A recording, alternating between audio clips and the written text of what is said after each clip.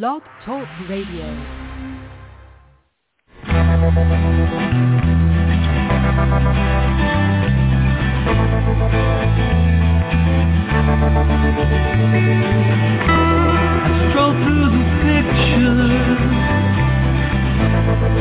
What I've left behind here once again.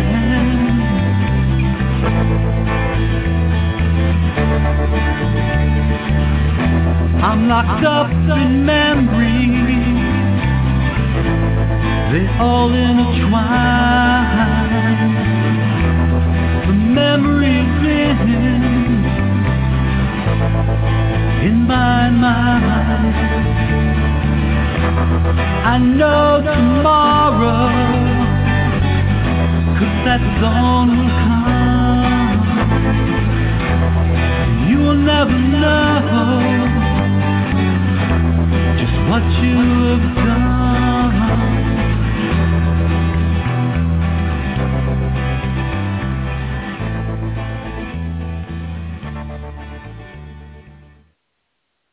Good evening. And welcome to the Stop Child Abuse Now show. This is scan number 3140. That's scan number 3140.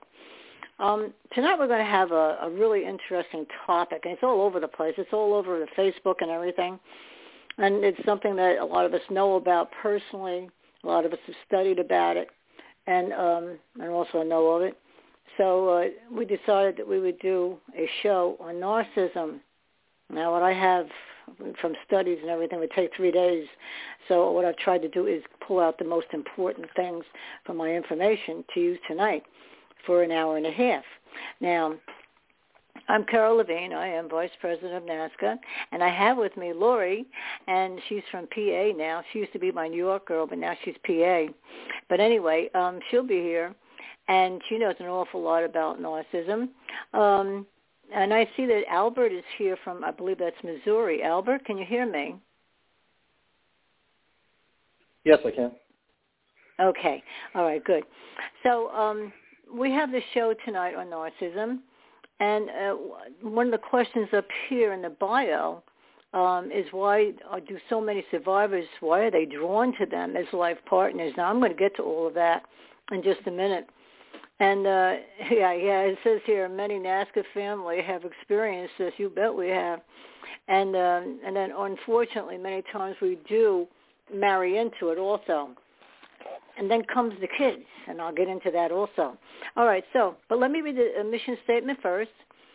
We have a singleness of purpose at NAASCA, and that is to address issues related to childhood abuse and trauma, including sexual assault, violent or physical abuse, emotional traumas, and neglect, and we do so two different ways. Number one is educating the public, sort of like what we're going to do tonight, especially as related to getting society over the taboo of discussing childhood sexual abuse, presenting the facts that show child abuse to be a pandemic, worldwide problem that affects everyone. Number two is offering hope for healing through numerous paths and providing many services to adult survivors of child abuse and information for anyone interested in the many issues involving prevention, intervention, and recovery.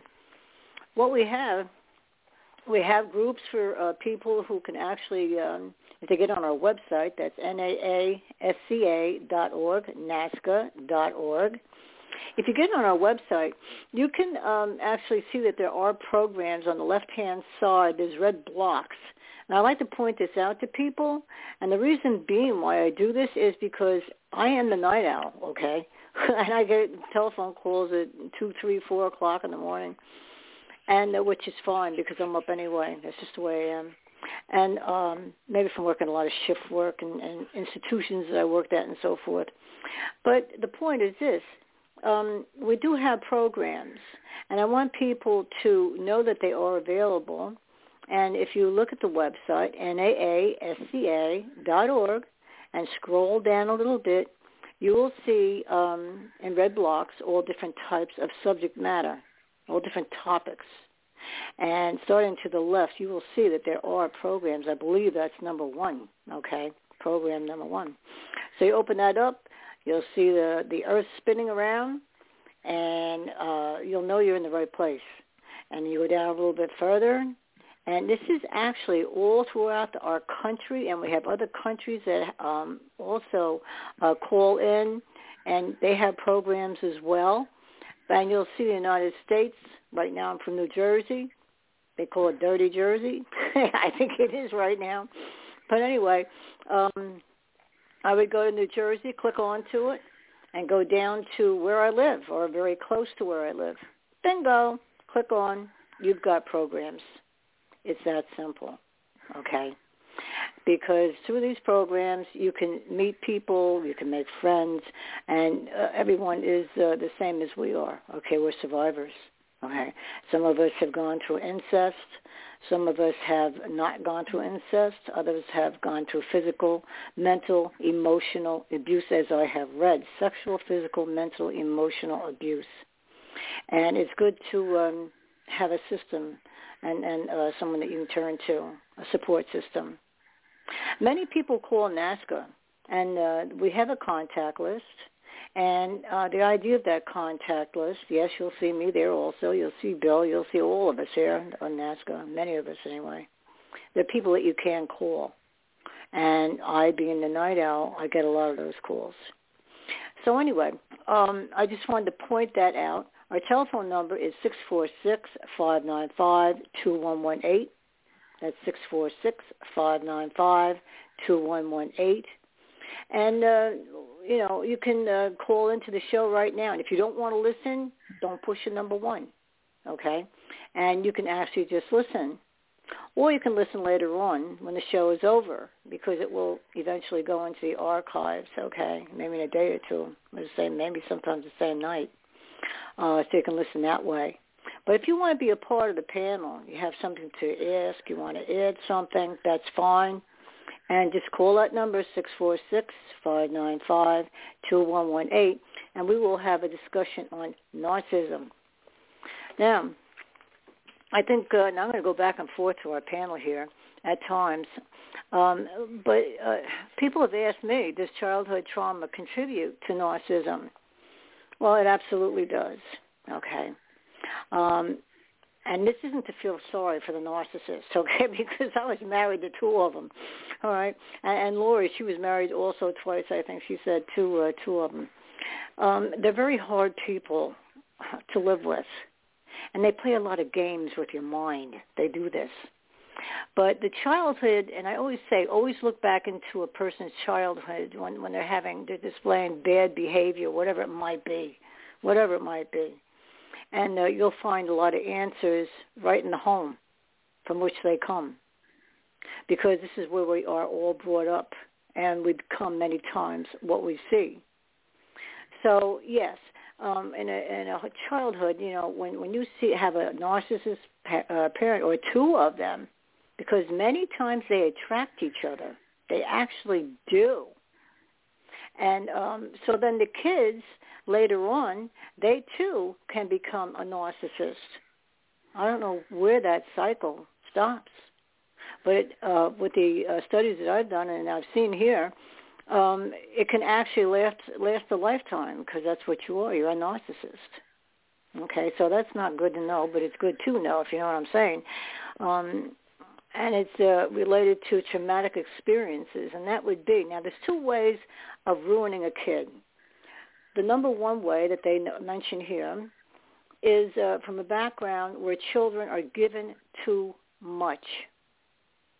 They then become people where they feel like they're entitled, okay? They believe that they're entitled.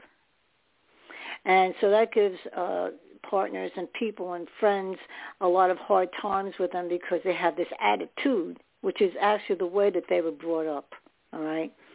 And so you can spoil them too much, you can give them too much, and that can actually, that's a form of child abuse, because they don't learn boundaries.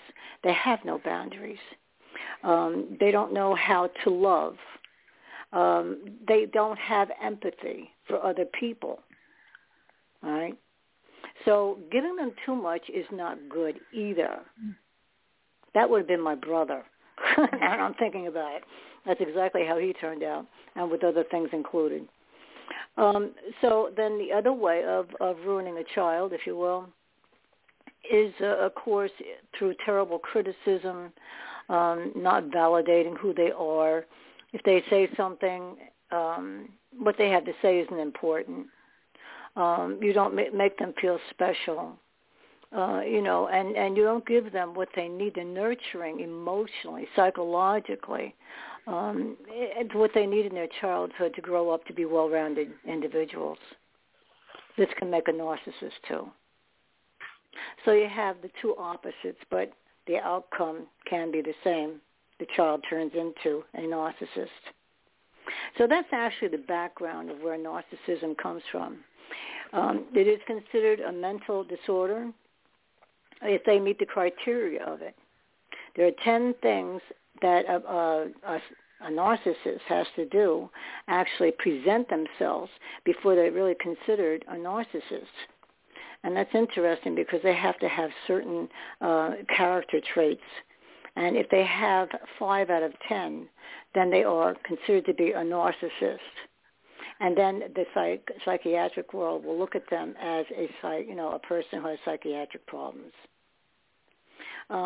Some people only display or present themselves with a couple of the narcissistic traits. And then you're not a narcissist. You're just a person that has those traits. So I'm teaching you a little bit about and hoping you to learn what a narcissist is. Now I want to talk about what a narcissist does. A narcissist can, what they do. If they see, let's say it's a guy. Now listen here, there are women narcissists too. It's not just men. It's male or female, okay? You don't just have male children or just female children. You have both, right? Okay. So the gray matter in the brain for empathy is destroyed in a narcissistic child. It's different. And that, too, is another reason why it becomes a psychiatric. This is what they have learned about and found out about. Something in Ohio, a study was done in Ohio, and they came forth with that information. Can they be helped? Yes, they can be helped. But they're very, very hard to live with. What a narcissist does, I'm going to use a guy. Now, if a guy sees a girl that he's very, very attracted to, he will tell that girl that she's beautiful, whether she is or not. He will tell her how smart she is, that she's a wonderful person, because he wants to get her like a spider with its web. He wants to grab that person in, okay, and make that person a victim. Remember, they don't know how to love, and they have no empathy, okay? So, but they want this person in their life. So they will tell the girl everything she needs to know, how wonderful she is and all this other stuff, and they will act charming and everything else, and they thrive on all the compliments that they get, too, from the girl. If you treat someone nice, you're going to treat them nice. If you tell a person they're wonderful, you're going to find ways to say that they're wonderful. They thrive on this. They overvalue, what type of person they are, and they're totally off base. Okay? They're just simply not normal people. And this is why some people are drawn to them, because of all the compliments they get. That answers the first question right here. And so it's really quite interesting. Narcissistic personality disorder by teenage years and early adulthood can be diagnosed. Anything before the age of 18, which is the same with schizophrenics, which is what I basically worked with, and murderers and other things and whatever. But by age 18, you can diagnose positively whether a person is of, a narcissist or not. Before that, they don't really consider the tests that are done to be of much value, because kids, as you know, they change, they can change their behavior too. But a narcissist is a narcissist. And by the time they're 18 years of age, they will be able, to be diagnosed in a proper way. If you want to look this up, by the way, this is www.pnas.org, pnas.org. This is where one of the things I get a lot of information from, It's simply just going to psychology today and the psychiatric other forms of psychiatry. And it says here, too, the DSM does not recognize it as a mental disorder unless they have 5 of the 10 types of behavior. So I'm going to go to Laurie. Laurie, why do you say that you were married to a narcissist? How did he treat you?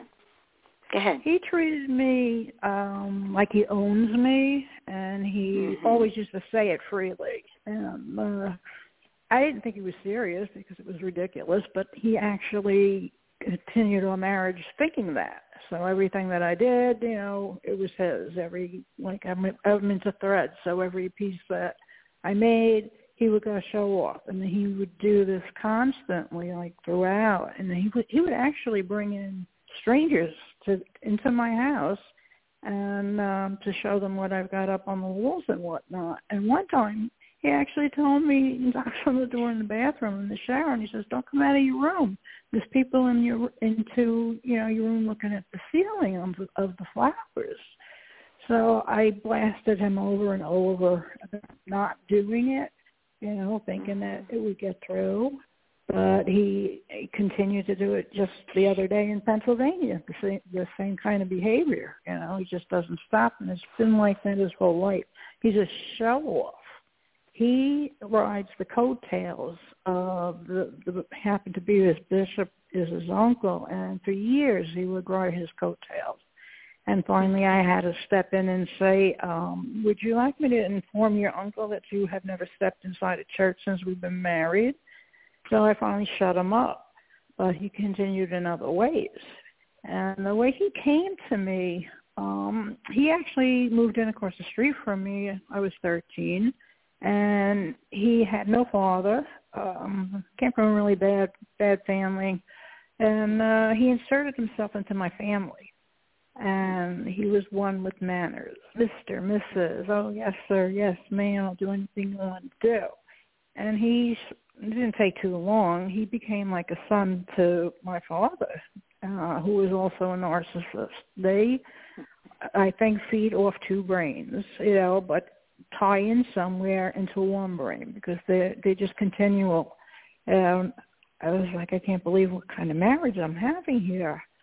And then, I put up through a lot of it because a best friend of mine had told me that maybe you can get him to change those things that, you can't stand about him. You invested a lot and worked with him.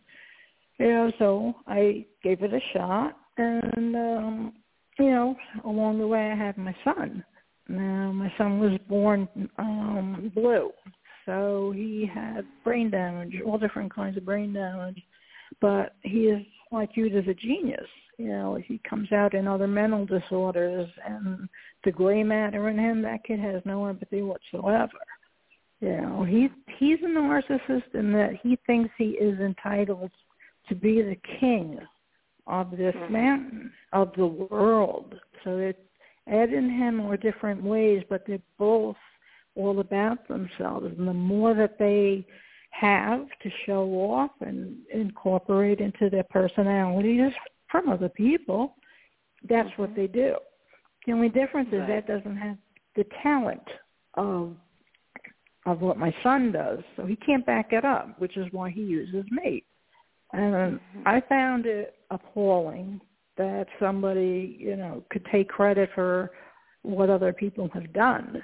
I was raising my son. He was off, buying motorcycles and cars and fixing that up and whatnot. And he didn't understand that a father needs a son type thing. So most of his early life, he was doing his thing, and I was just like working hard to keep my son out of the hospitals from all the problems that he had. And I did almost lose him, but they actually decided to give me that last chance with him, and I was able to keep him home because he was 15 at that time, and he was aware of where he was going to go. But it was still all about him. Now, I understand my son being that way. I don't like it. He thinks he owns me too. And he says that, you know, like the pieces I'm leaving in my house to him, for his future to sell when he needs money. And he says, you know, Mom, since you've already been to heaven a few times, technically you already died, so these pieces are mine right now. And I was like, I actually had to knock them down, you know, verbally, of course, I never laid a hand on them. But I was like, this is it. I'm like, you know, no, they're not. You don't understand. I'm going to see them until the end. But he wants to deprive me of that because of what he wants. And this has been going on the entire time. So, yeah, I grew up, married, had a kid, all narcissists. I'm sick of them, to be honest. Yeah. Well, you see, they need to control you, all right? They used the word control before. And but then all of a sudden they can flip-flop. And after they have won you over, all right, like in the honeymoon stages and so forth, then all of a sudden they don't want you anymore, okay? Because, you know, maybe you're not, you know, throwing out so many I love yous, and they don't care anyway because they don't know how to love, all right? But you're not acting the same because you're starting to see a little different side of him, okay? And that's unfortunate, but that's the way it is. And marriage isn't all about giving so much attention and so much love to one spouse. It's supposed to be an equal thing. So what they then do is they use shocking type of behavior, all right, to control you again. Maybe make you feel guilty about something. They can emotionally abuse you, you know, give you feelings of low self-esteem. That's what narcissists do. And then also, too, they make you feel like you're the crazy one. They'll have fights with you. I went through this. Oh, boy, when I think back. They'll have feelings of inadequacy, self-doubt, and clinical depression. Now, that's what they can cause. And also, they have depression, too. They gaslight you, making you think that you are crazy, and that the marriage is falling apart because of you. They isolate you from friends and family. They take away time from, from anything that takes time away from him, because don't forget, he wants all the attention. And he doesn't want you after a while to be the limelight of anything, Laurie. You know, that's not a good thing, okay? He doesn't want you to be the limelight. He doesn't want people to look at all of your talent, and you have a tremendous amount of talent, okay? And things that really stand out. I look online. I see it all the time. So he doesn't want you to all of a sudden getting a lot of attention because he wants all of the attention. You see what I'm saying? And it's a very hard thing to deal with and to live with. And it can cause terrible chaos in the family. And, you know, for a long time, the psychiatric field didn't really look at it for what it was, okay? They didn't give it the attention that it needed. But now as they see marriage is all falling apart and more, you know, people have to understand that a narcissist, especially if he's a sociopath with it, can become very, very volatile. And if he feels, I'm going to tell you this, if he feels like he's losing you, okay, he's not ready to let you go. See, he wants to keep you like as a victim. And that's just the way it is. Now, sometimes, not all the time, but sometimes they'll even use blackmail against you, all right? And that's a crazy thing. Like when you get close to a person in a relationship, I'm guilty of this, you tell them about your past, right? In fact, I think sometimes we tell people that it's good to let your spouse know where you came from and all this other stuff so they understand your behavior, you know, if you might act a little off or whatever in some ways, that it's good to have that closeness, and hopefully your partner will understand and be, helpful when you have, say, if you have a memory that comes in all of a sudden. Or you have panic or whatever you might all of a sudden be working with, okay, and dealing with. So, but with a narcissist, you can't do that because he has no empathy. And he can go as far as blackmailing you. Now, what that means is, like, if he gets to the point where he's tired of the relationship, and some do cheat, I'm not saying all of them do, but if some do cheat, they want someone new, they want more thrill in their life, whatever, and someone to adore them, even though they destroyed the marriage that they were in, they want to get out of it. So what they do many times is they'll say, well, she's nothing but a runaround. She was always out on the streets. Let's say you were a type of person who was very sexually involved out on the streets and so forth. They'll use that against you. And they're notorious for that, and they call that actual blackmail. So what they do is they hold on to all the information about yourself that's negative, and then if they feel like they want to use that negativity, that negative type of matter that you give them, what you feed them, then they can turn around and use it so that other people will look down on you and then look at him. You see, he always wants all the positive attention, right? So he wants the positive attention. He wants people to think, oh, poor you, and you're a wonderful person, you're so smart, and shame on her. You see, this is what he does. So there's a lot of that going on, too. Now, I can tell you quickly, in my relationships, they were both very smart guys.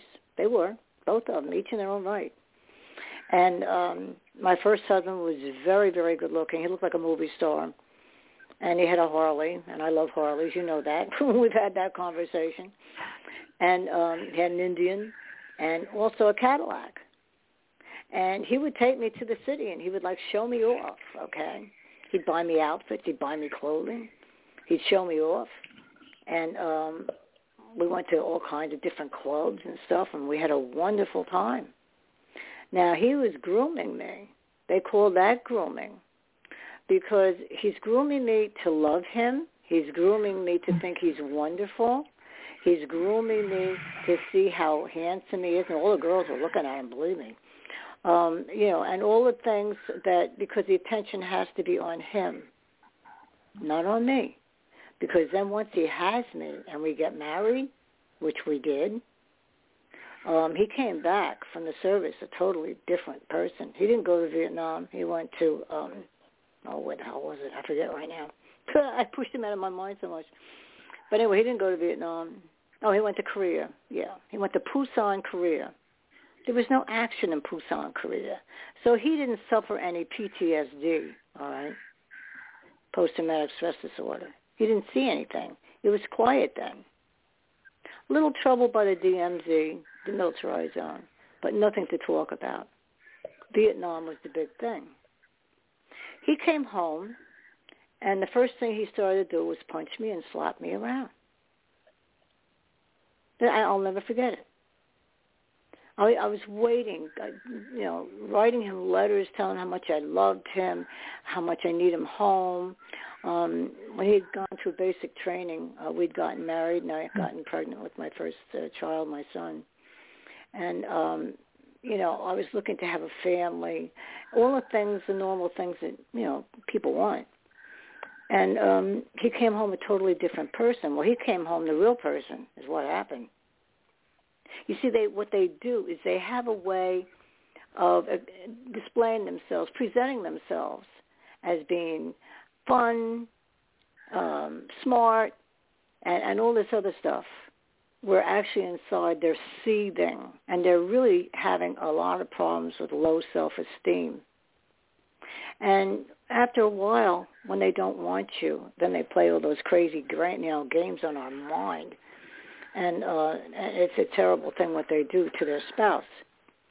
So then someone asked me, well, do the kids suffer from this?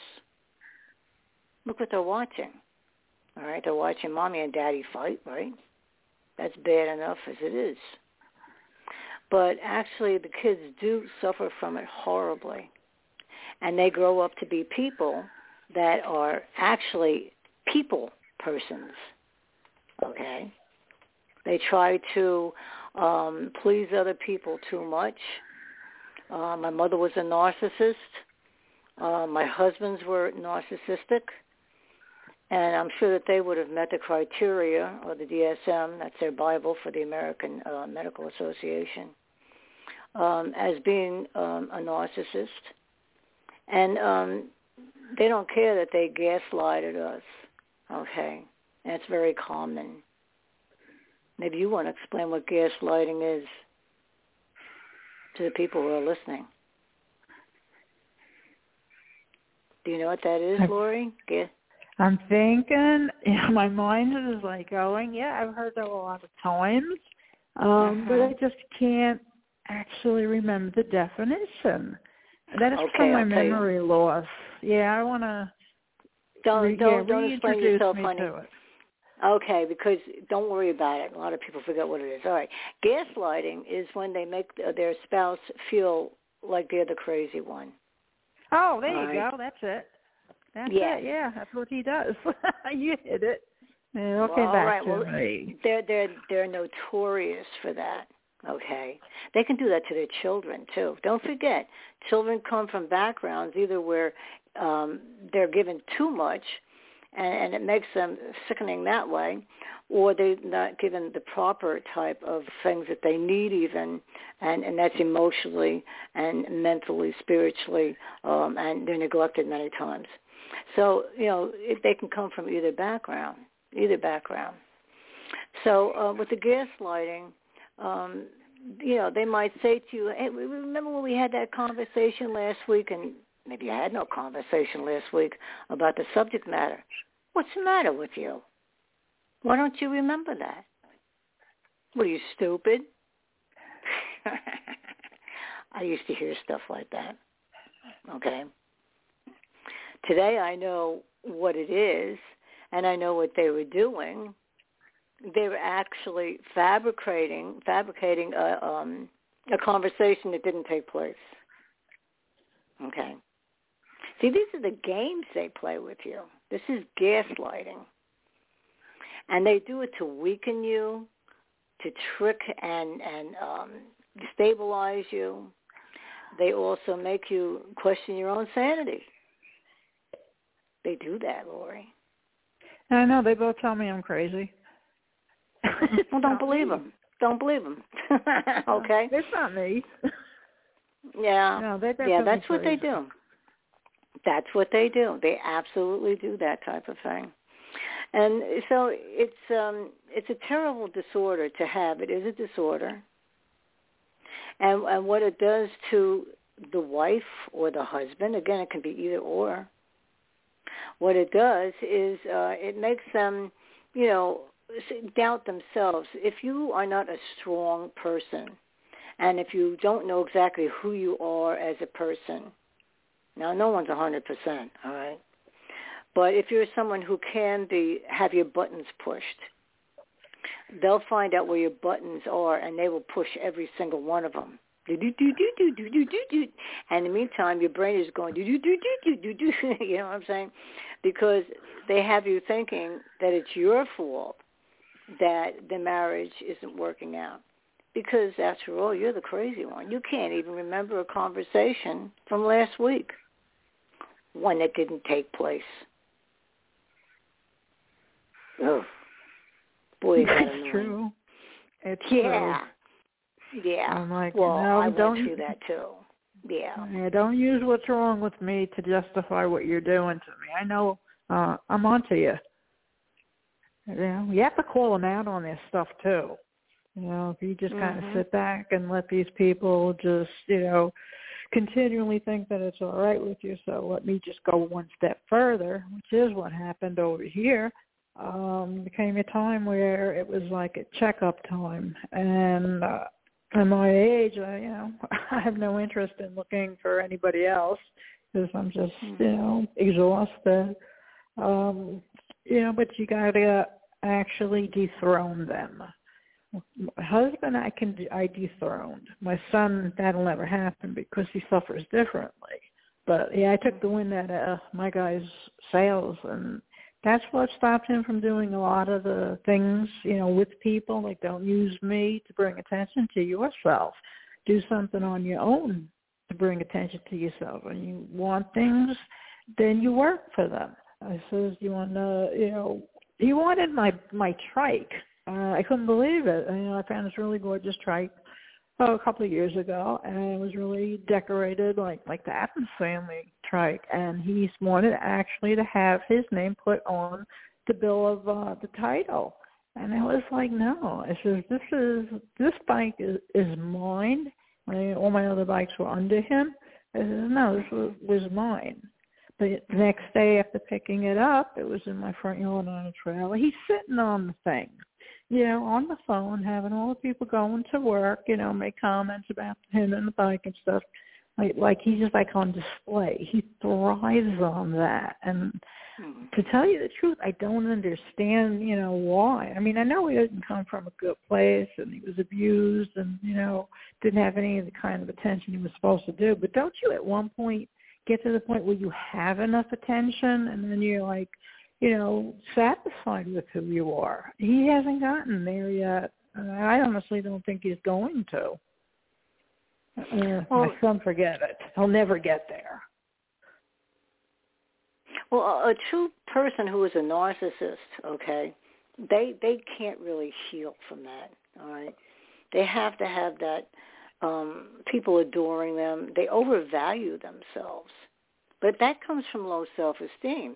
Don't forget, if you're screamed at all the time, you're told you're stupid, you're never going to amount to anything, and all these other things, there's a part of you that's fighting back saying, that little kid inside saying, yes, I will, I'll show them. Well, they grow up looking for attention all the time because they didn't get it as a kid, all right? A lot of people don't get enough hugs when they're a child. I didn't get any hugs. Now that I think about it, in my family, not at all. And so I'm a very mushy person, and I want people to be mushy back, all right? Because I think I'm still screaming inside, hey, you, I count. Hey, you, I need love. Well, you're not going to get love from a narcissist. And he is going to want to control you. He is going to want to own everything. He is going to want to be the center of attention. And he gets jealous of everything. He or she, I have to keep saying, it can be a she as well. They don't want their children actually to grow up and show independence. So they're growing up and they don't have to depend on them anymore. And all this other stuff, because they want them really to stay in the nest and continue, this is so sick, and continue to have them adore daddy. Like little kids when they see their father, if they have a good relationship, all right, if they do. And they'll just think he's like Superman, right? And he's the breadwinner many times. In those days, more often than not, and he can fix anything, and if someone hurts me, I can run to daddy. I mean, daddy's little girl, where do you think that came from? Okay, daddy's little girl. And as far as sons, they certainly need to look up to the father and to learn how to be a man.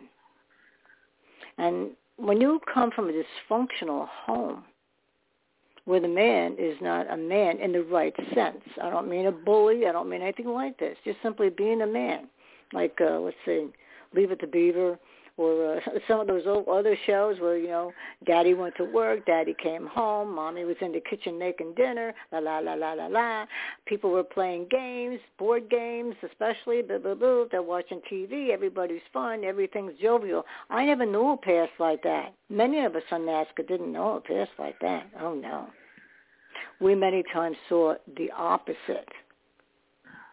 So that brings forth, children.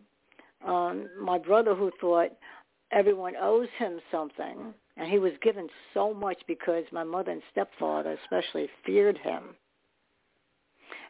He would have tantrums like you wouldn't believe. You see, there's the narcissist. He would become volatile. And he would have a maniacal look on his face that actually I learned to laugh at it. But when I was a little kid, I was scared of it. My mother had it too. her mother had it too. You see, this can be a thing that's in the family, Laurie. It can. Think about it. I do think some of it is genetic. Yeah, I honestly do. Absolutely. It is. It absolutely is. And that's why even in the articles that I have of years ago, I mean, it's changed some. Actually, they're looking at PTSD differently now today, which is good. But you have to meet the criteria for that, too. But, they're looking at this, narcissism, differently than, like I have, from maybe 5-10 years ago is different than what it is today in the DSM. And that, again, that's their Bible. Okay, that's their Bible, a psychiatric Bible.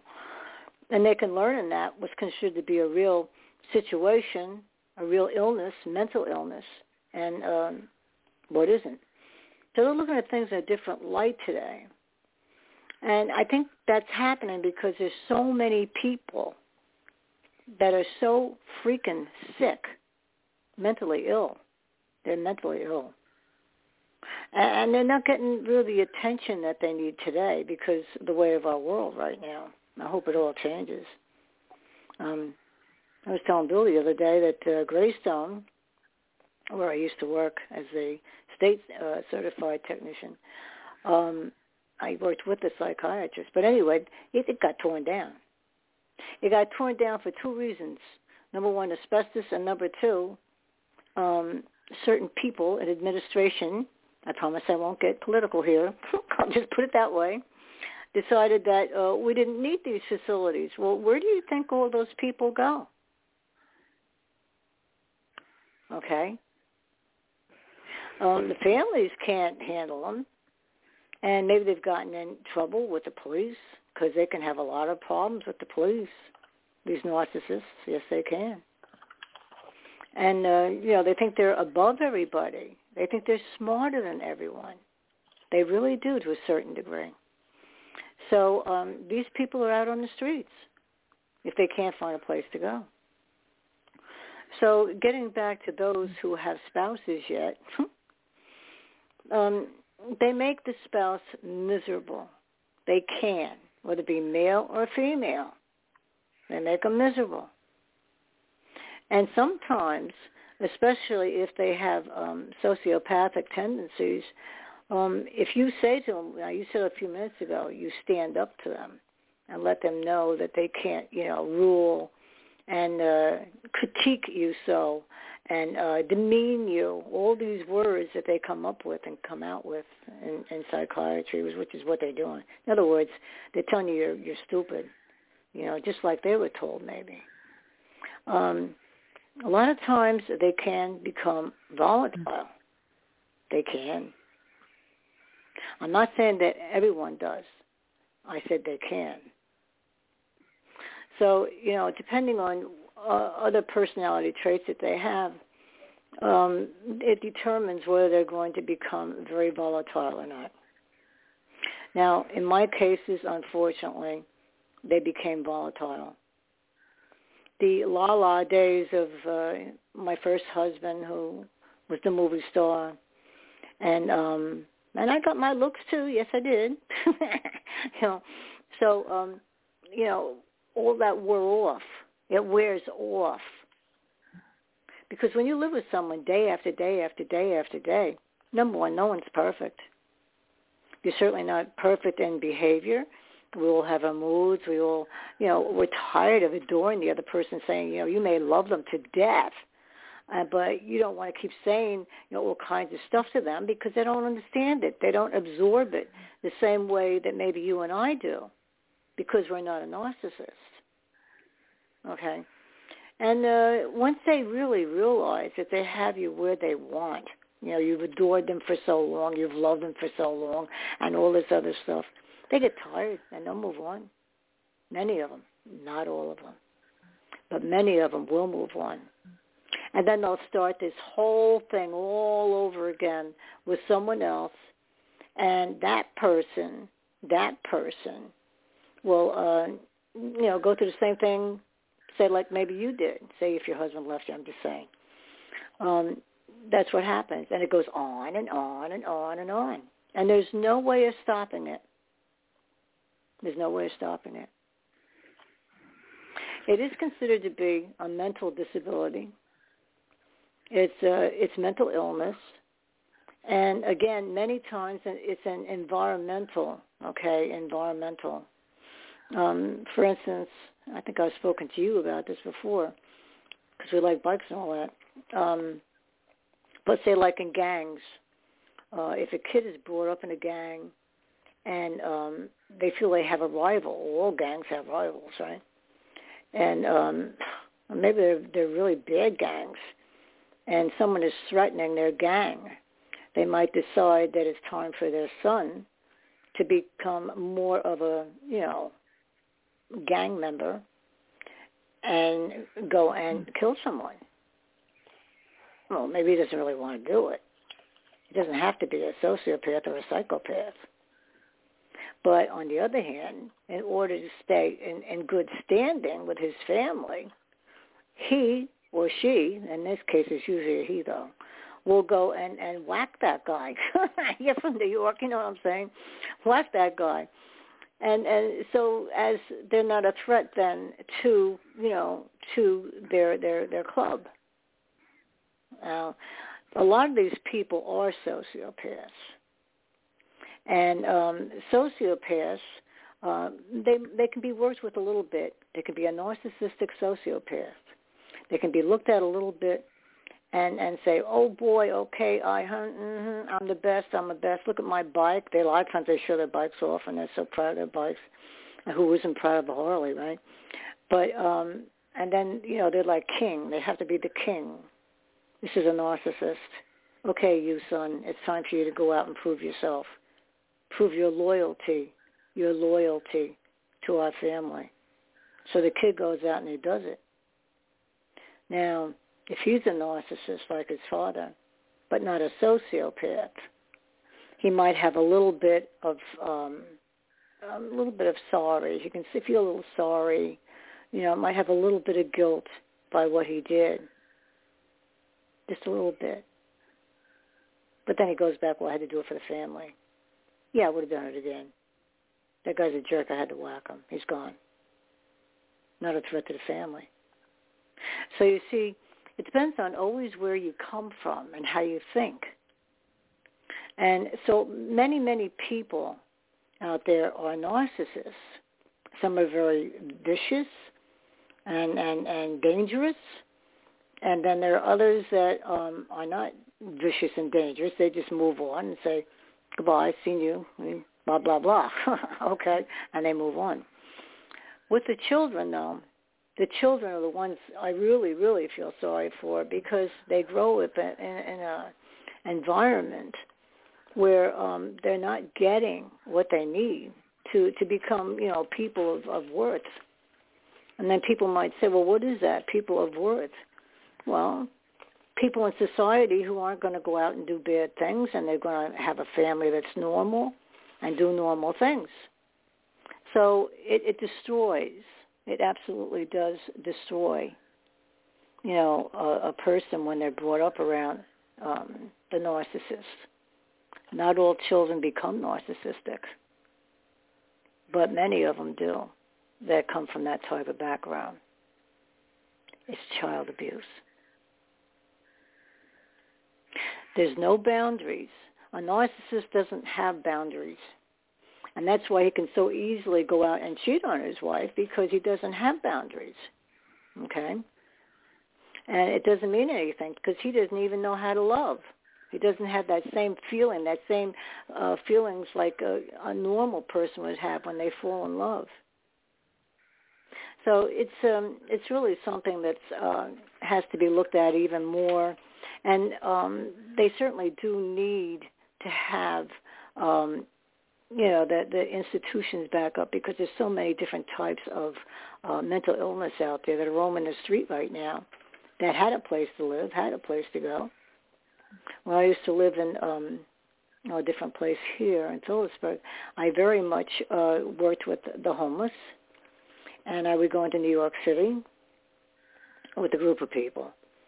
and we would feed them and give them clothing, and all those things were, given to us. And some of them were brand new stuff. It was really great to help these people out on the streets.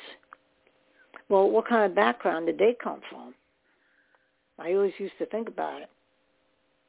A lot of times I'd have really good conversations with them because they came from backgrounds like I did and like you did, and a lot of us on NAASCA did. All right? So in ThriveWorks, that's another place people can look up information on narcissistic behavior and what makes people to become a narcissist. That's THRIVE work. That's one word, thrivework.com. And there's a telephone number for them, too. That's funny. It's 855-204-2767. 855-204-2767. Why is this important? Because if you're living with a person who is a narcissist, if you actually are, you're in trouble. Okay? Because sooner or later, that person can either tire you or tire of you, I should say, or they can become just plain disinterested because you've given them everything that they needed, and they're just tired of. They need to have more glory, more nice things being said to them from someone else. They are sick. Now, Ohio State University, through research, says they can become physically abusive. 437 studies. Now, this isn't people. This is studies. 437 studies of narcissism and aggression involving a total of over 123,000 participants. That's a lot of people. 123,000 participants found that narcissism is related to 21% increase in aggressive behavior. 18% of that is violence. Now, that's why it's important. A lot of these people get, beaten up by their spouse and all this other stuff. Maybe they're living with a narcissist. Now, I'm not trying to scare you. Laurie's silent. Oh, my God. I'm just telling you what a narcissist is. You don't have to equate that to yourself exactly. I'm just telling you what a narcissist is. Both of my husbands became volatile. And especially my first husband. He was very, very volatile. He strangled me, tried to strangle me. Oh, my God. It was awful. And we were in the kitchen. The kitchen is a very dangerous place, Laurie. Very dangerous. It can be. And we'd had a great big party. It was New Year's Eve. I'll never forget it. And, of course, he was the center of attention because he has to be. But everybody was having a good time. And I was still drinking then. I was much younger. And everybody had a good time. And then all of a sudden, he had so much to drink, he went into his man cave that he made for himself, right, in this house that we owned. And he passed out. And he was hanging out the window. Well, I'm laughing. Now, today I can laugh. And like half of them was in and half of them was out. And he was a big guy. He turned into a big guy, this handsome dude of mine. He came into, he was beautifully built before. And now all of a sudden he became very heavy, and he got stuck in the window. I couldn't pull him in. And I got disgusted and walked away from him. I did, Laurie. I thought, screw you. All you do is scream at me anyway. You can just stay out there. So, and that was like 5 degrees out or something, January 1st. Come on, New Year's Eve. So it turned midnight, and everybody was singing the song, do-do-do-do-do-do-do-do, all this stuff that we're singing, la-la-la-la-la. And he's hanging out the window. And I'm laughing my butt off because it was funny, okay? Well, all of a sudden, I guess people felt sorry for him. And they went and somehow managed to get him back in the window and closed the window. Of course, the house was getting cold, too, all right, with the window wide open. It was right off the kitchen. So Anyway, they did leave. Now, in those days, we did drink and drive. If you didn't pass out on the floor, you left in that type, of stupor. And if you drank too much, honey, I'm sure that they caused a lot of accidents. Who the heck knows? I don't know. All I do know is this. He became vicious because he saw everyone. He knew that people had pulled him in the window because I told him. Yes, I did. I told him. And that really made him mad. You see, you can't even criticize a narcissist. They won't stand for it, especially those who are criticized so much as children. You can't even criticize them in a loving way. They can't handle it. Well, honey, I didn't criticize him in a loving way. I told him where it was at and how stupid he looked. Oh, boy, I was in for it, wasn't I? You bet. Now, I was standing by the stove, and he got a hold of me from behind and got me in a chokehold, and then it continued to go harder and harder. And I remember Laurie reaching behind me on the stove. There was a big butcher knife. And I thought to myself, I have 2 children. This is in my book. I have 2 children, and I'm going to stab them wherever I have to because my kids need me. All right? So what I didn't know was that his father, who had his own camper, was out in our yard. We had almost 2 acres there. And I didn't know he was out there. I thought he left with everybody else. But he could hear us screaming at each other, I guess. And do you think my children were sleeping? Oh, no. You don't sleep through stuff like this. So this is what they're watching, just like I watched when I was a little kid at the age of 4 with my parents. So anyway, he came bursting into the house, and he hit my hand really hard, which made me open my hand and to drop the knife. And he was able to separate us. And I remember I could hardly breathe. Oh, my God. And he told me to go upstairs, which I did. And I was feeling my neck, and I knew that I was thankful that he stayed over that night because I felt like he saved my life because he was choking me so badly that I feel like I almost lost my life.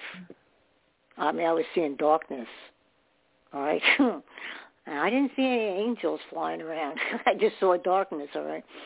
So this is when they say that they can become volatile. This is what they're speaking about. All right? So these studies that have been done on narcissism and aggression, a total of over 123,000 participants, found that narcissism is related to, like I said, 21% increase in aggression behavior, and 18% is violence. Now, that's what I saw that night was violence. They can be sadists. And how many times have you said, what did I do wrong? See, that's how they get women.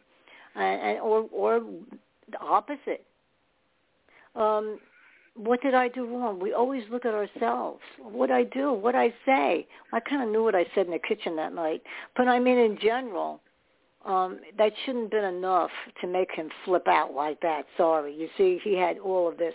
So in other words, people were looking at him in a bad light, and he was furious with me, forgetting the fact that he was the one that drank so much that he hung out the window. Oh, no. See, everything was my fault, and that's what they do to you. Okay? So when you look at this, when you look at it in a psychiatric way and in a way that's dangerous, that's why they call them psychopaths and sociopaths, because he was on his way to killing me. I'm sure of it. And that's nothing to mess with. Now, another part of the information that I have from some years ago, which kind of makes me mad, because once I realized what I'm, you can only get hit so many times. You can only get your hair pulled so many times. You can only be called filthy, foul names so many times, because you see they're done with you by this point. All right, they didn't ever love you to begin with. And they have no empathy for what they do to you. Psychopath, sociopath, narcissist. They don't care. So when they're done with destroying you emotionally, mentally, physically, psychologically, then they'll go out and they'll find another prey, P-R-E-Y. Now, I also have information on how to keep them loving you, and I'm not going to read that because it makes me mad. All right? The only thing I can think of is that, people should get the hell away from them. There's a therapist. Her name is Emily Simonian. She has her master's, and she's a licensed marriage counselor and family therapist. That's someone to look up. If you're living with, I don't know where she's from, though. I wrote it down some time ago. I don't know. But if you're living with someone who, is a narcissist, who abuses you, who demands attention from you all the time, who won't let you have friends because they're going to take your attention away from him, all the things that are normal, if you're living with a narcissist like that, then you really do need to go to someone like Emily Simonia, who has her master's LMN family therapist. Okay, licensed marriage and family therapist. That's what the LM stands for. Because sooner or later they can turn volatile. They can. I'm not going to say they will. I'm saying they can. So I don't know if you ever got hit, or screamed at, or any of the things like I went through in my first marriage, especially. Did you go through any of that? He's pretty passive-aggressive. I'm more dominant than him, and he's actually afraid of me. My son actually told me to take it easy on him this past summer because I just really did have enough. So it would be more of me trying to, show my son how to deal with someone who is so annoying, in a way where you don't tear them apart. Had he ever struck me, I would have punched him right in the face. He's tried to provoke me to hitting him so he'd have an excuse to go off on me, but I'm not taking the bait because I'm smarter than him, and I told him that. So whether he believes it or will get used to it, he hasn't, approached me again. He kind of drifted off. He is actually a sociopath. He's very sadistic. The way he used to get back at me, he didn't attack me, but he would torture me. When we made this trip to see this house, it was 5 hours, and he would not stop to let me go to the bathroom. And he knew I was in severe pain. I was hysterical, crying, and he just kept going around the same damn. He's just torturer. He's done all different things. So in that way, I call it the chicken's way out. I say if you're going to hit someone, go out and hit them. This way I can record it, give it to the police department or my lawyer, and it's there in black and white. But he took out. He's afraid, because he presents himself as such a wonderful person. He actually got a girlfriend. I'd say when he joined the EMT, and that was after I choked, I think for the third time. He was the one who resuscitated me. And when he went and joined, he hooked up with this very nice woman. I actually like her better than him. But I didn't know they were an item. My son said to me that he knew, and the neighbor across the street saw them in the mall together, so I did eventually ask him about her. And he says, I go walking with them. That's all I do, but they're, 5 hours a day. I was like, he says, I'm not having sex with her. And I was like, Ed, I said, if she was having sex with you, she wouldn't be your girlfriend. Just let me tell you right there, you're not that good. Wow. It was like, thank I'm blunt. I can't help it. I was you're lucky. You're lucky. This is working out good because now it gets him out of the house and stop annoying me. It's like, so this is okay for me. I don't care. But in his mind, he thinks he's like Prince Charming. And absolutely. Now he looks like a hillbilly with the suspenders. He's missing a tooth. the blue ones don't work anymore. It's just not doing it. Oh, my God. Mm-hmm, so I found out right before we moved that there was a second neighbor that was, like, zeroed in on him. When I came out of the house, the day we were moving, she's crying her eyes out on the side. And I also like this woman better than him. I mean, she was a very good-hearted person. I mean, she ran, like, a lot of, like, the Girl Scouts and all that kind of stuff. I gave her the kids all my markers and coloring books and all that. She was a wonderful person. So he had, like, good taste. But he was just thinking, in his mind that he has all these women being thrown at him. It's giving him a high, So whoever buys into it, let it take him out of the house even further. That will be even better for me because, I'm tired. I stayed married to him only because I had to have a home to bring my son out of the hospitals with. And I'm on disability, so I needed his income. I told him his son comes first. And he didn't like that at all when my son was young. And it was like, sorry, you've got a handicapped kid here. This is what you do for him, and you're not running out on him. So I put up with that all that time because of that. But my son is like 40 now, and there's no reason that I don't have to do it anymore. So the house that I bought here, it's got 3 separate spaces.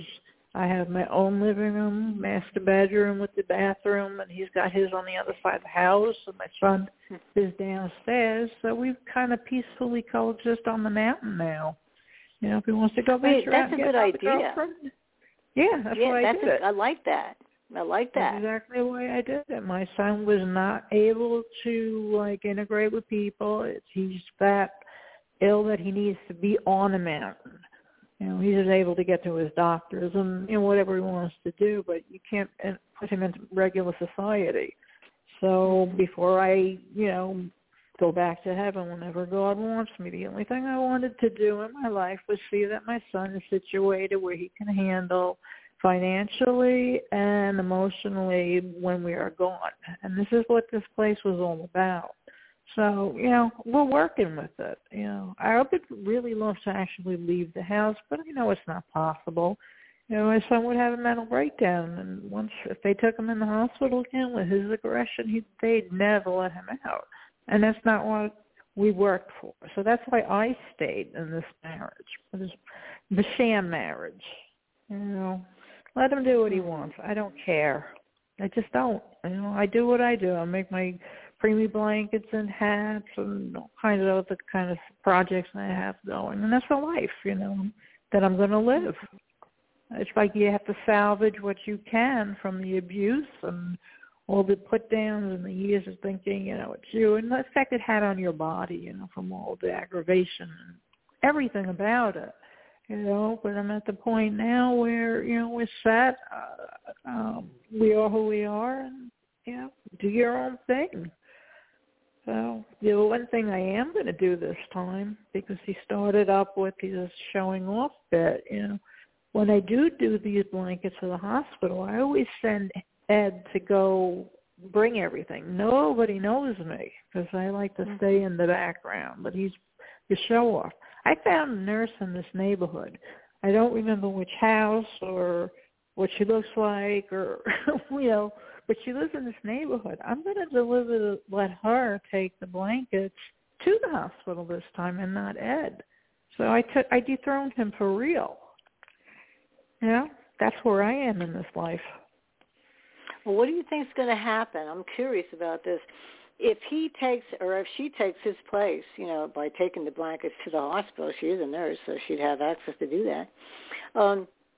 What do you think it's going to do to him? Do you think that he might become very angry at you because you took this glory away from him? Because that's what they're looking for, is glory from other people, admiration. He'll be angry. There's no doubt about it.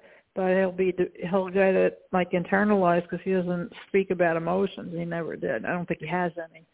So he'll get depressed. He'll go through his usual depression stage, but he'll eventually come out of it. And he and my son have got this where they worked out an arrangement.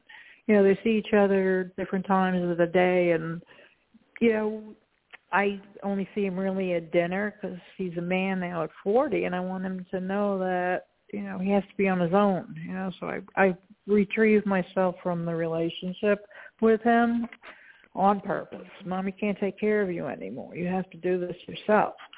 So, right. you know, me stepping back is getting him used to, like, spreading his own wings. And that's all I can do for him. That's all I can do for him. You know, I think you're very strong, though, Laurie, okay? Listen to me. Don't keep saying that's all I can do for him, because you're doing a lot for him, because you're giving him the attention that he needs, and you're also teaching him how to be independent with your son. With your husband, with Ed, I think you're very brave, okay? Thank you.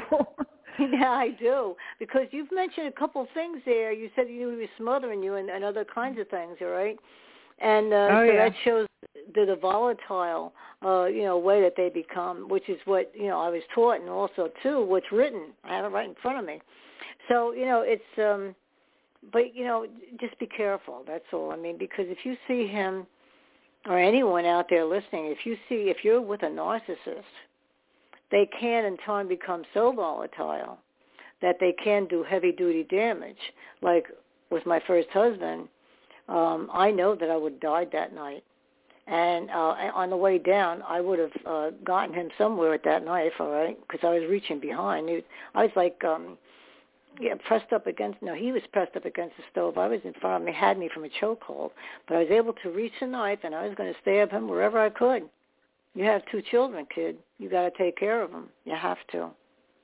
I wasn't going to let them grow up like I grew up with no parents who cared. At least they had to have one parent that cared. Okay? This is the way I was thinking at the time. And this is not a type of marriage. I'm single now, too. I mean, Marty, my second husband, he's been dead for 5 years. Maybe a little bit more than that. He's gone on 6 years. And I have no desire to get married again. Oh, no. I really don't. We're worn out. We're worn out. I you know what? I'm the opposite. Let me put it to you this way. The way I look at it is because they are so controlling, right? I don't have to answer to anyone. I am my own boss.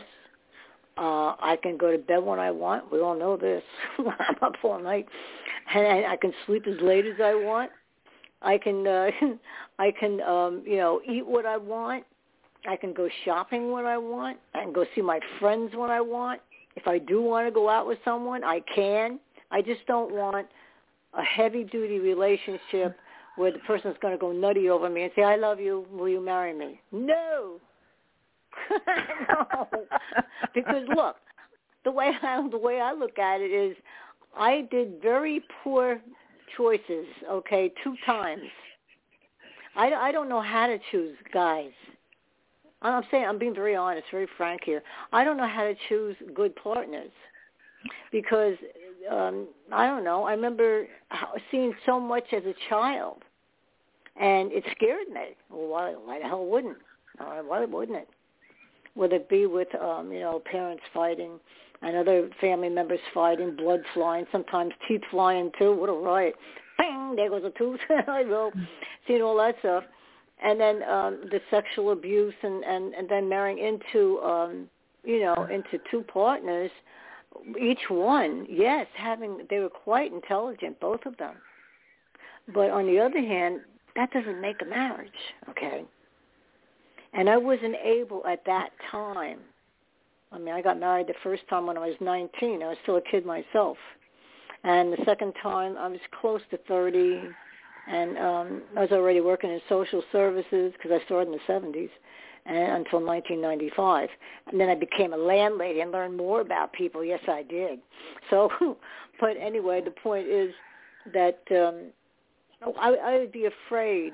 I would be afraid to get married or to say, yes, I love this person. I want to marry him.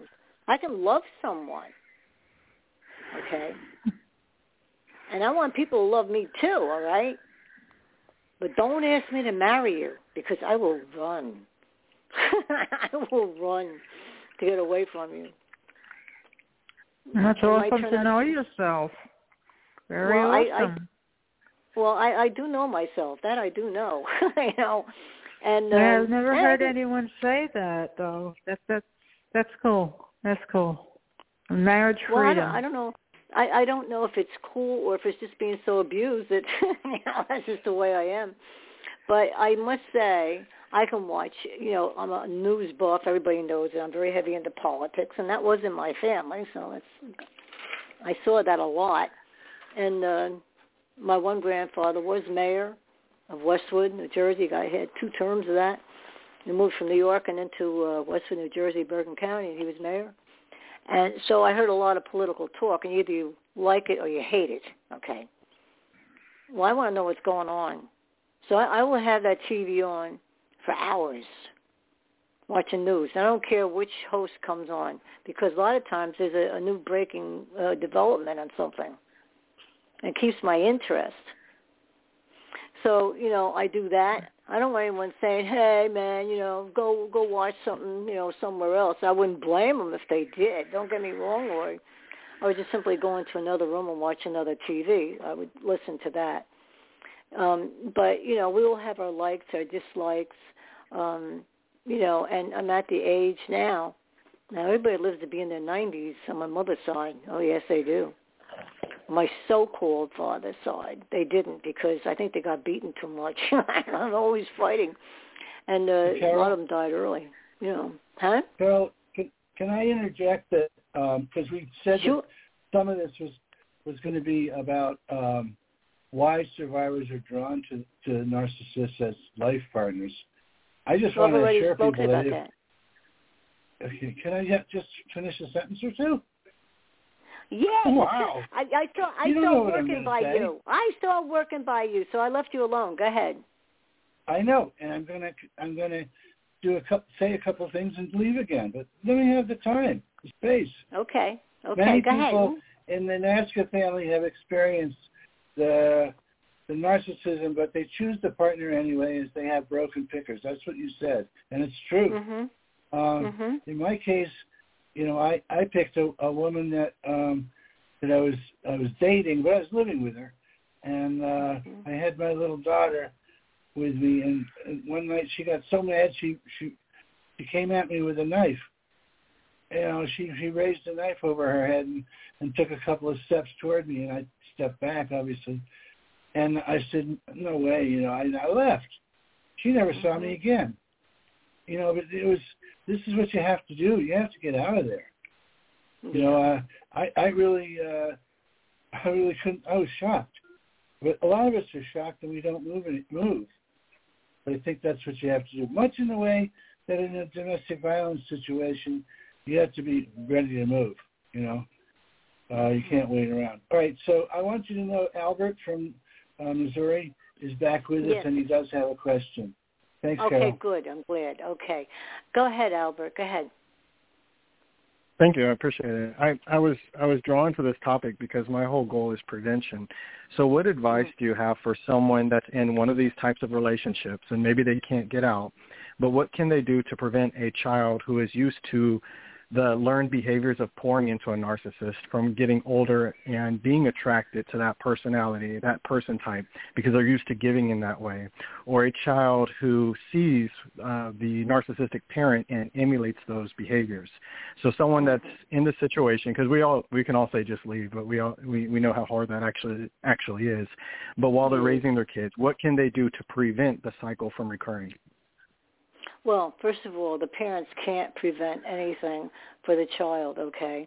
What happens is too often the kids grow up and they just let them go, okay? Say both parents are narcissists because they do attract to each other. This is the problem. I had mentioned that earlier.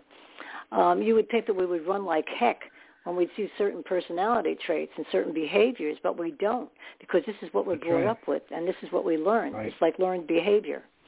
Now, but I do suggest that if a parent and isn't, say, a narcissist and the other one is, that they certainly do go and get family counseling, family help, therapy, because the child has to learn too. Otherwise, the child many times will turn out like the parent, the abusing parent. Absolutely. And so they need to get therapy. You cannot change it, okay? You cannot change the mother or the father, say, for the children, say, what you can do is get therapy. And yes, if you happen to marry someone who is a narcissist. You have what? No. Say hi to her. I can't hear. I'm trying to speak to Albert here.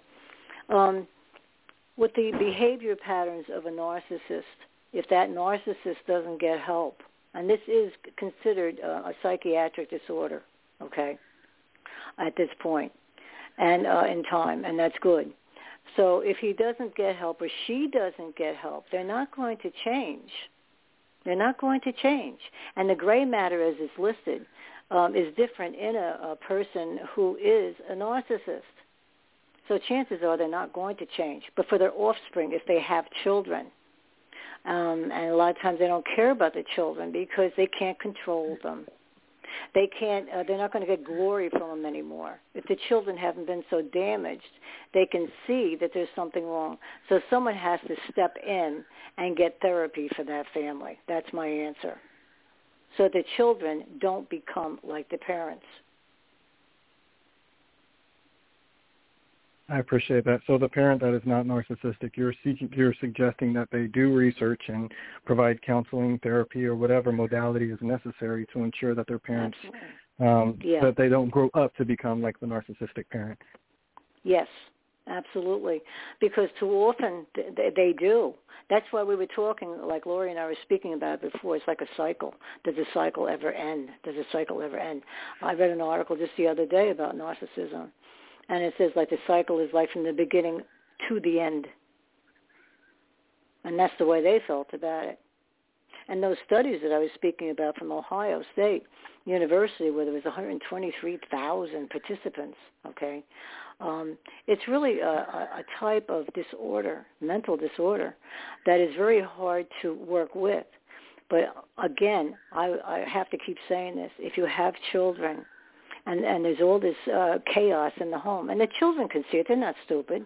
And they understand that things aren't quite normal until it becomes learned behavior. If it becomes learned behavior, then it's probably too late for those children. The sooner you get the children in for, therapy, and the family, if they'll go, the mother and father, okay, then the better the chance those children have at having a better life and not becoming a narcissist. Thank you very much. Okay. So, unfortunately, I know a lot of us on NAASCA wish we'd had therapy at a much earlier age. I had parents who were narcissists, both of them actually. My mother was the main narcissist. My stepfather, when she remarried, he was afraid of her. Hey, Laurie, yeah, my stepfather was afraid of my mother, and he would yes her to death to keep her from acting out because she could become quite vicious, okay? She wasn't scared of anyone, and she would switch me and think nothing of it, and not even care. So you see, it's shock, it's awe. They do these things. After telling you that you're wonderful and you're smart and all this other stuff, but they'll turn it around, and then all of a sudden they're tired of you being happy and loving and all this other stuff to them and tell them what a wonderful mother or father they are, which didn't happen in my family. I never felt that way, but normally speaking. Then they lose interest. Once they have their prey and they've gotten what they want from them, sexually, emotionally, every way that you can get, then they're not interested anymore because, you see, they don't know how to love. They simply don't. They can care about someone. It can happen. They can care about someone, but they don't know how to love them because they weren't loved. So that's environmental conditioning. This is what they knew of as a child. This is how they grew up. This is what they learned. So for them to change, no. It's very, very rare, I'm sure. So it's a subject that's out there all over the place. It truly is. And there's a lot of narcissists out there. So if you see someone who seems to be too good to be true, okay, too good to be true, you might be right. Okay, with my first husband, we'd go to the city. I was all dressed. He'd get me pretty dresses, all this other stuff. And we'd go to clubs, and he would open the door for me in a car. He would pull my chair out in restaurants. We went to French restaurants because I'm French and Italian. I have a lot of that in me. And we'd go to, these wonderful restaurants. And he was grooming me. They look at it as grooming because they can groom their way too, okay, the narcissist. And then once he came back from the service, I was already his wife, already had his son. There was nothing more to groom. And he saw me as a different person. I saw him as a different person. Again, there was no PTSD because he didn't go to Vietnam, right? But I started to see his real self. And then the battle started. And there was no love left on my part. And he didn't know how to love. Because, again, remember, they're too much wanting love for themselves. And they overvalue themselves, too. They think they deserve that love. So it's a mental illness. That's what it is. And they lose interest in their children because they are no longer the adoring type. They look and they see through them. They don't worship them anymore, like little kids do with their mommies and daddies when they're growing up. And they can't stand criticism of any kind from anyone, no matter who it might be. And they take it as an insult, and then they can become very aggressive. I have this all right here in front of me because I studied all this. Aggressive, that's anger. And they, many times, not all the time, but many times they pick codependent people as their spouses. And they control emotions, and they do gaslighting, like we've already spoken about. They put guilt feelings on their partner and make them feel like their marriage is failing because of their behavior, not their own behavior. And it's considered a narcissistic personality disorder. So I guess I answered his question. And Bill, do you have anything else you want to say? I don't think he's there. Is anybody there? I'm here. Okay, good. I just looked at my clock. Holy Christopher, that went fast. I didn't realize what time it was. All right. So anyway, I haven't gotten my 90-second cue yet. So, right, so what do you think, Laurie? I did hear the whole show, and I'm really glad we did it.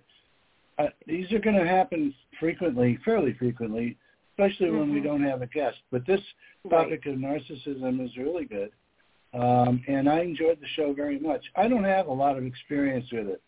I mean, my parents were not necessarily this way, so I didn't really want to talk on top of, I don't have any examples. But it's a really good topic. I like us doing this, and this is what we're going to do when we can't get enough guests like tonight.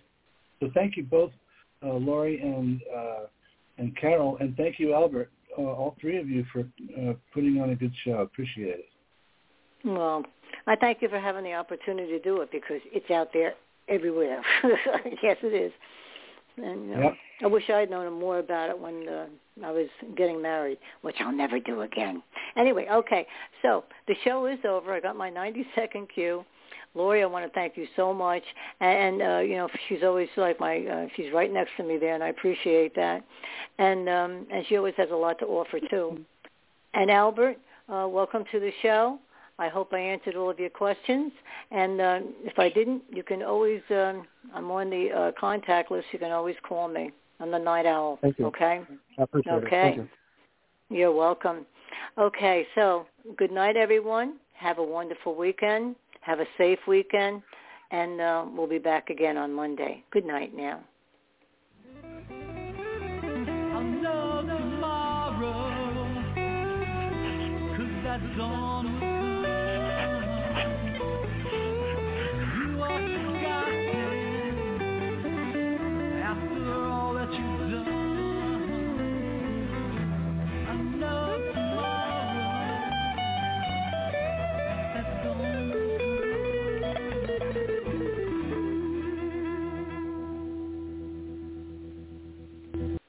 Blog Talk Radio.